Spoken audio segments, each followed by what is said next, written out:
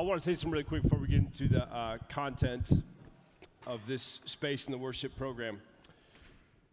Maggie Keller has given months upon months upon months to creating our website, giving it the facial uplift that it required, to putting all the different things in place. It's not like a simple, let's try a new template type thing. It was a piece-by-piece construction. And so can we just pause real quick and just acknowledge that with a real hearty Minnesotan round of applause? We love you, Maggie. We appreciate you. Thank you so much. You have been bringing, it's crazy. It was like, I don't know if it was immediately prior to Christmas or immediately in the aftermath. We were like, guys, website, can we go? Can we go? Can we go? And I'm like, I just want a nap right now. You've had no hiccups in your energy from 23 to 24, and that's amazing because I definitely have. I have felt like the gray skies of winter are starting to get to me a little bit. I think actually, you know what made me really mad, Becky, was on January 1st at 12:04 in the a.m. That's an exaggeration. Maybe like 10:42 in the a.m. though of January 1st. I caught an email with the first line reading, hey, can we circle back to that thing we talked about in December now that we're in the new year? I just don't have, I'm not ready to do that yet. I think all I wrote back in all caps was stop living in the past. Like, let's participate in the present right now together. We can do this thing in a different way than we're doing it right now.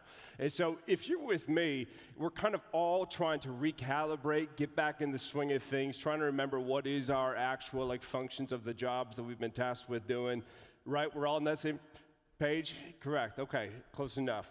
Before we get into the text, as many of you know, we have been going through the Gospel of Mark. We will continue to do so from front to back for the totality of 2024 until we get to the end, which hopefully will be before 25. I'm assuming it will, but we don't know for sure. And right now we're in chapter 4.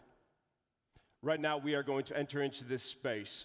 We're going to dive into the first parable, the first story that Jesus tells in the Gospel of Mark. But before we do that, one of the things we say every time you step into this space, we want to make sure you walk out with an awareness of this, that regardless of whether or not you hear anything that's helpful for your own particular story in this particular season, at least hear this: who you are is more important than what you do. As you recalibrate your life and get back into the Monday through Friday swing of things and try to figure out what the new normal looks like in 2024, who you are is more important than what you do, even if what you do gets more attention than who you are. It's essential for all of us that we look one another in the eyes and we remind each other that we are all carriers of the image of God. It's the moment we get caught up in performance and productivity, we lose sight of that immediately. Now, with that said, we're going to go to Mark 4. It's been a minute since we were in Mark, so let me just try to kind of set the context from where we're at before we get to Jesus and his parable. 1 through 3 had a lot of different things. Jesus, we saw him in synagogues, spreading a good word from the pulpit. We saw him on the streets, healing people left and right, going town to town and fixing crooked legs, opening blind eyes, opening deaf ears. He's doing all of these miraculous works again and again. At the same time, though, he's being met with resistance. The religious leaders of this time, who had the hottest show in town, they made no new space for the new act that just came through. They kept saying no to Jesus. Out of their own conviction, after taking into consideration Jesus' own words that they heard from the pulpit at the synagogue and his own words that they heard him speak after he healed on the streets, this man surely has lost God. There's no way this doesn't line up with the tradition. This doesn't line up with our religious understanding. The paradigm does not affirm that this is actually the ways of God.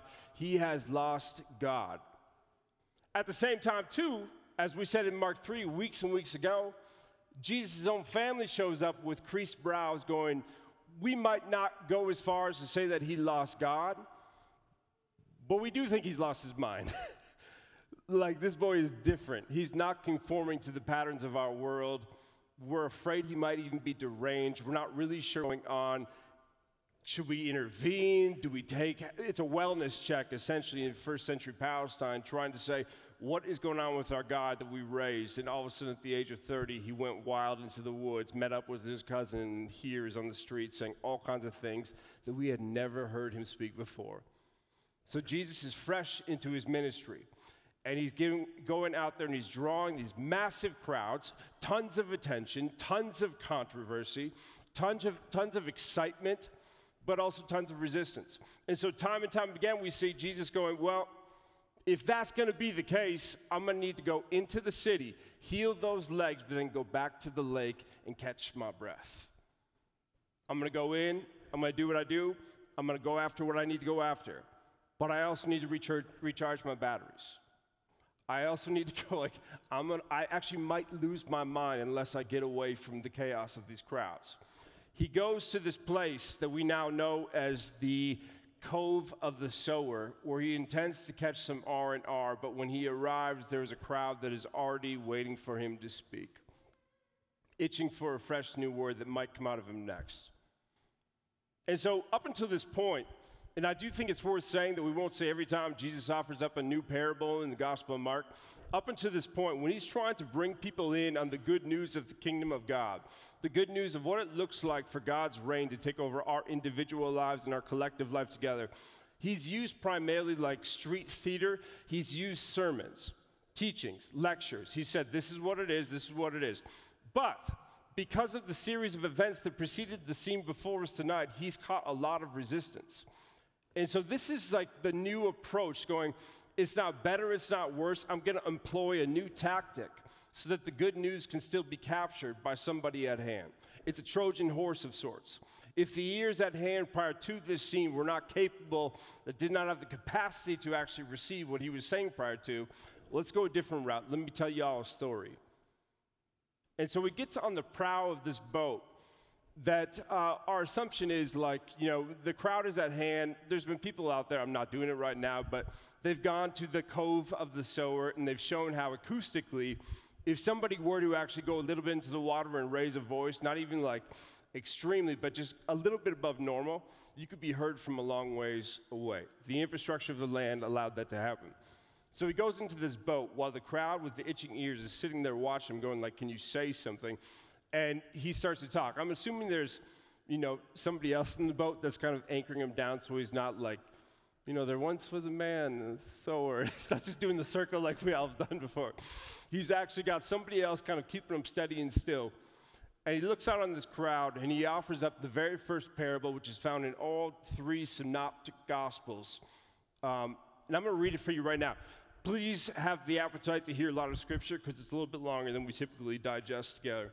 Reads like this. This is the Message version.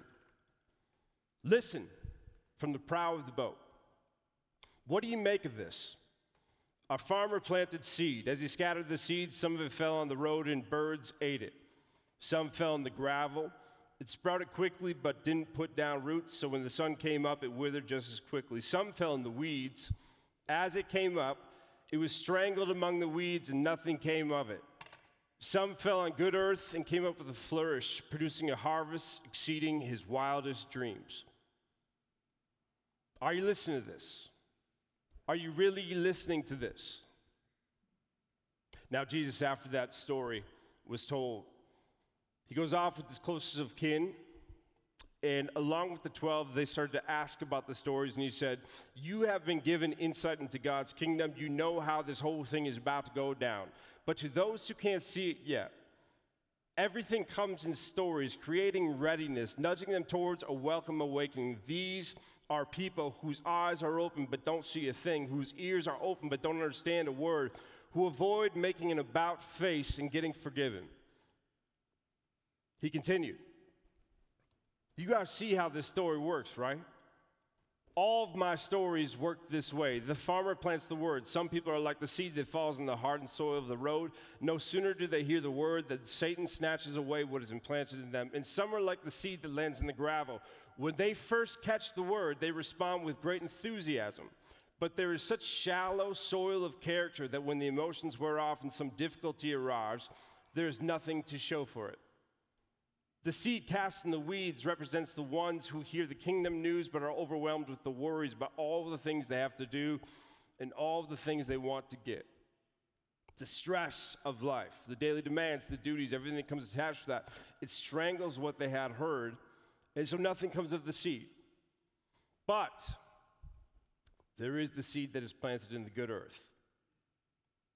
There is the seed that is planted that represents those who hear the word of God, of love, of life, of liberation. They start to embrace it regardless of the cost that might come upon them. and they produce a harvest beyond their wildest dreams. One of my biggest pet peeves, I think I had this doctor, I'm gonna butcher his name, so let's just go with Johnson. I can't remember his name. One of my seminary professors really drilled in us, and he said, like, he set us up as a trap. He goes, what do you think this parable might mean? Different parable, but same kind of question. And I think a lot of people say, well, we think this is what it means. He said this, it means that, context is this, must mean that. And he goes, you're wrong. Stop saying what it means. That's not how parables work. You can't extract one clear meaning. You might say it's this, and you might say it's that. You may say it's about the soil. You may say it's about the seeds. You may say it's about the different kind of fields that each of our lives are. You might think it's just about the different kind of fields that live in each of our hearts. Is it any of those above the other ones? Maybe, not the point. Parables in Jewish tradition were held up like allegories are held up. You hold them up like refracting diamonds. You hold them up to the light and you go, what is here that I should see that will speak into my life right now? When I twist that diamond that rests in the palm of my hand in the frame of a light behind it, what is the thing that catches me that I didn't catch before? The dangerous part of saying this is what this parable means on any particular parable is you close yourself off to what else that parable might mean.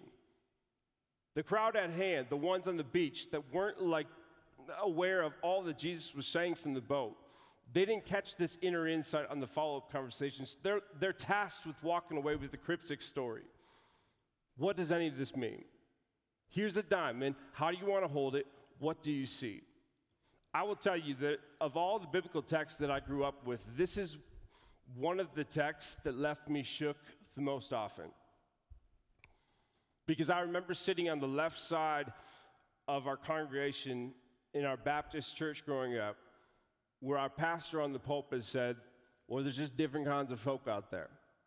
There's good, there's bad, there's problematic, there's pure. There's fertile grounds, there's rocky soil. There's concrete walkways, there are weeds.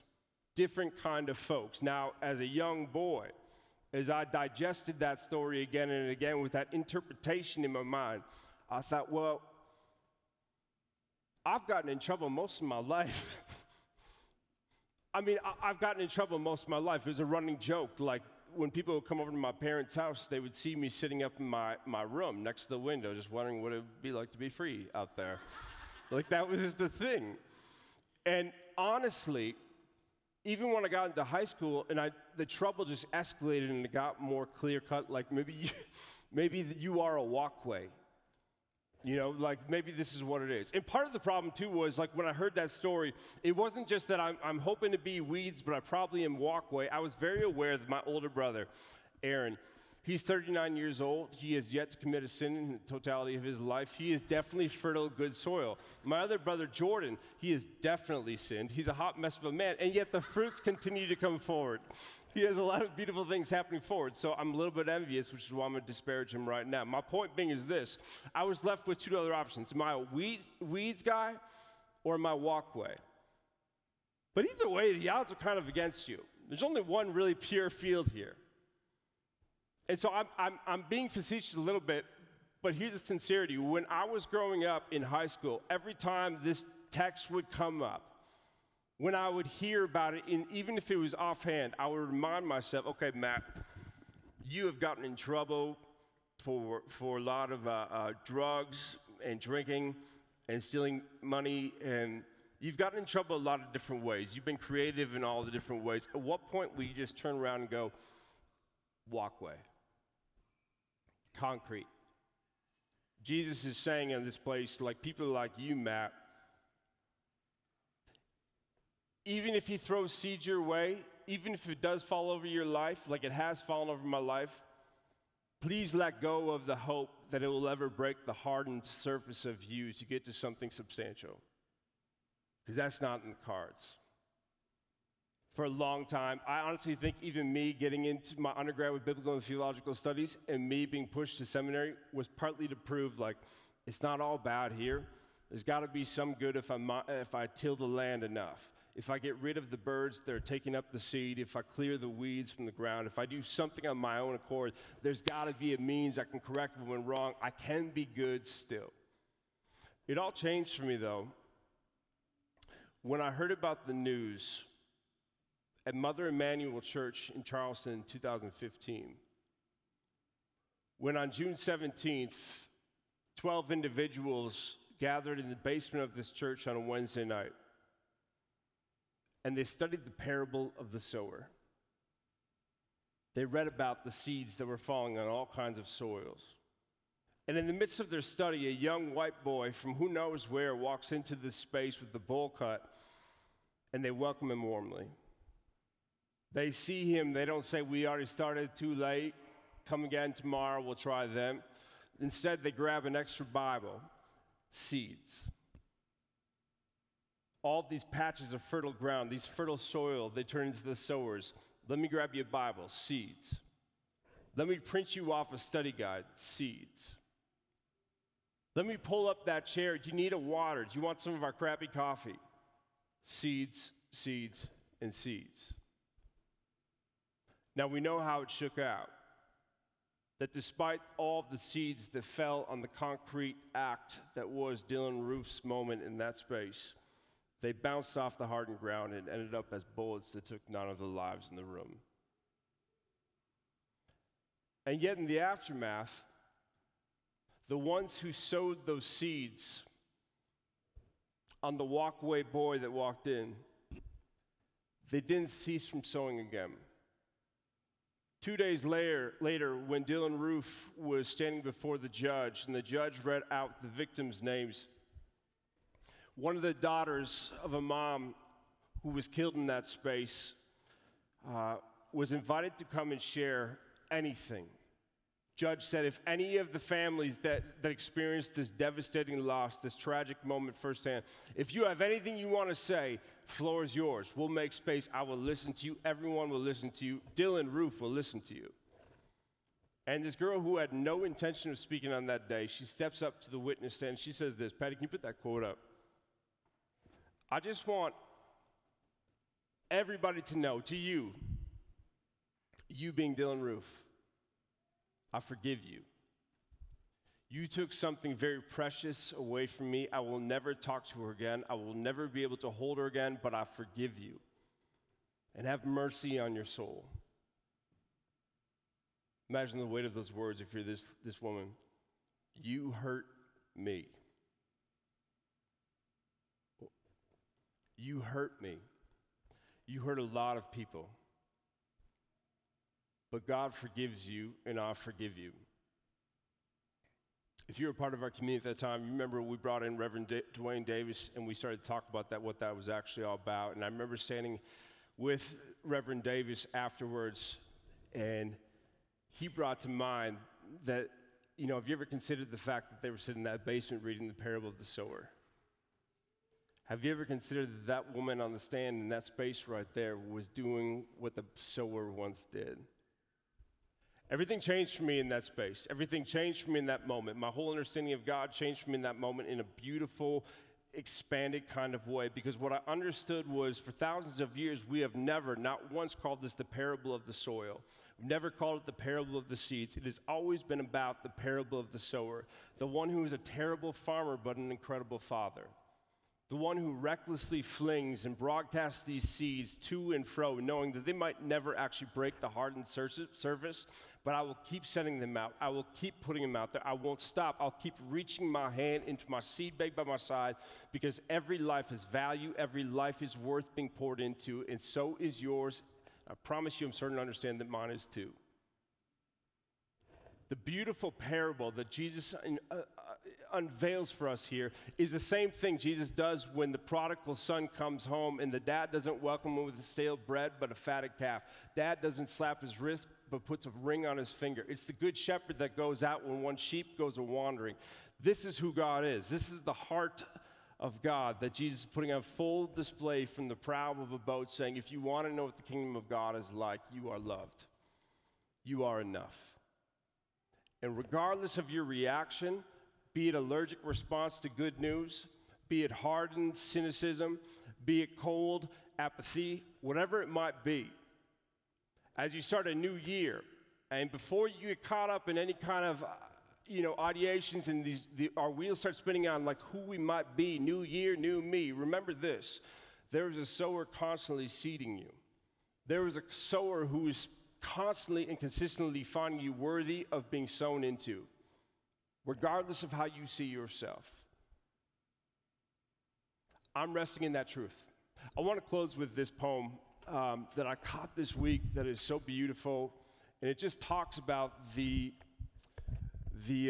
patient, consistent, and constant love of the good sower in our lives. It's from Sister Margaret Halaska. It's called The Covenant.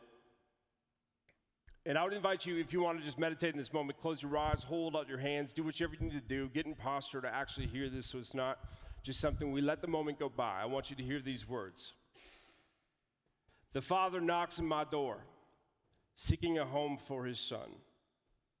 Rent is cheap, I say. Well, I don't really want to rent. I want to buy, says God. Well, I'm not sure I want to sell, but you might come in to look around. Yeah, I think I will, says God. I might let you have a room or two. I like it, says God. I'll take the 2. You might decide to give me more someday. I can wait, says God. Well, I'd like to give you more, but it's a bit difficult. I need some space for me. I know, says God, but I'll wait. Because again, I like what I see. Maybe I can let you have another room. I guess I really don't need that much. Thanks, says God, I'll take it. I like what I see. I'd like to give you the whole house, but I'm not sure. Well, just think on it, says God. I wouldn't want to put you out. Your house would be mine and my son would live in it. You'd have more space than you'd ever had before. I don't understand at all. I know, says God, but I can't tell you about that. You'll have to discover it for yourself. That can only happen if you let him have the whole house. That sounds a bit risky, I say. Yes, says God, but try me. I'm not sure, but I'll let you know. I can wait, says God, because regardless of the kind of soil you might see yourself as, I really like what I see. Christ, you are the good sower. We are a hot mess of different kinds of soil. Sometimes we're fertile, sometimes we're rocky, sometimes there are weeds, sometimes the birds take us all out. But you are still good. You are constantly sowing. Your bag of seeds is endless. You are the prodigal God that loves us through it all. And if we could rest in that reality, all kinds of things open up. Jesus says you're beyond your wildest dreams. I believe that to be true. If we get past all of our inner demons, our insecurities, our anxieties around whether or not we're enough, the good sower sows enough seeds to make it clear that we are. Help us to embrace that truth so that new fruit can grow forward, so that the harvest can be bountiful and we can enjoy what we have to eat. In Christ's name, all God's children, we say together, amen. I love that message that it's about the sower, the goodness of God. It was reminding me of a song that's been on my heart a lot. Since a service we did a few weeks ago, the goodness of God, and that goodness of God is always running after me. Part of the chorus is, the goodness of God is running after me. And when Matt was talking about the sower and spreading the seeds here and there, it's not so much about where the sower's spreading the seeds, it's about the sower themselves, about the sower being a sower of love and goodness and never giving up. And I think that's a beautiful message. I think that is the good news that we all need to hear. Because no matter what our stories are, Matt, I know your story and I love your story, but we all have that somewhere deep inside of us that we aren't good enough. We didn't do it right. We've made a mistake. We've sinned. We've done this. We've done that. But the hope is in the goodness of the sower and in that beautiful message. And that sower is the sower that we remember every single Sunday when we break bread together. in this moment where we share in the bread and the cup, what we call communion. During the music, we'll invite you up. You can take the bread and you can dip it into the cup. And that night before the sower was crucified, he sat at a table with his disciples and he took bread and he broke that bread and he said, "This is my body broken for you. When you eat this bread, remember me." And he took the cup, and after pouring wine into the cup, he said, "This is my blood and it's shed for you. The new covenant. When you drink from this cup, remember me." So in this moment when we pause and we come forward and we dip the bread into the cup, we remember that kind of love, that kind of goodness, that sower that continues to spread seeds. That sower whose goodness continues to run after each and every one of us. So if you can, please stand as together we pray the prayer that Jesus taught the disciples to pray. Our God, who art in heaven, hallowed be thy name. Thy kingdom come, thy will be done, on earth as it is in heaven. Give us this day our daily bread, and forgive us our debts, as we forgive our debtors. And lead us not into temptation, but deliver us from evil. For thine is the kingdom, and the power, and the glory forever. Amen. Hey, let's wrap up our space together. But as you go from this Sunday into your Monday, I guess I want us all to just kind of consistently reroot ourselves in the love of God. That's a big thing for me, and so pardon the projection, but I'm thinking about that a lot more this year. And obviously, being a part of the church life that we are in together, that's always somewhere in there, be it foreground or background. But for me, I need to make that more foreground than I have in the past. And if that resonates with you, I would encourage you to take that seriously. As a part of that, would you do me a favor so we can walk out of this room how we always walk out of rooms? Would you close your eyes, hold out your hands so you can hear the words from the heart of the good sower? Friends, no matter who you are, what you've done, who you love, or what you've lost, where you've gone, or the places that you have stayed, please know that there will always be a seat here for you at the table, because you as is right now are beloved, good soil, good child of God, and beloved, you belong. Go in peace. We will see you this next Sunday. Love you guys. Thank you. You were awesome.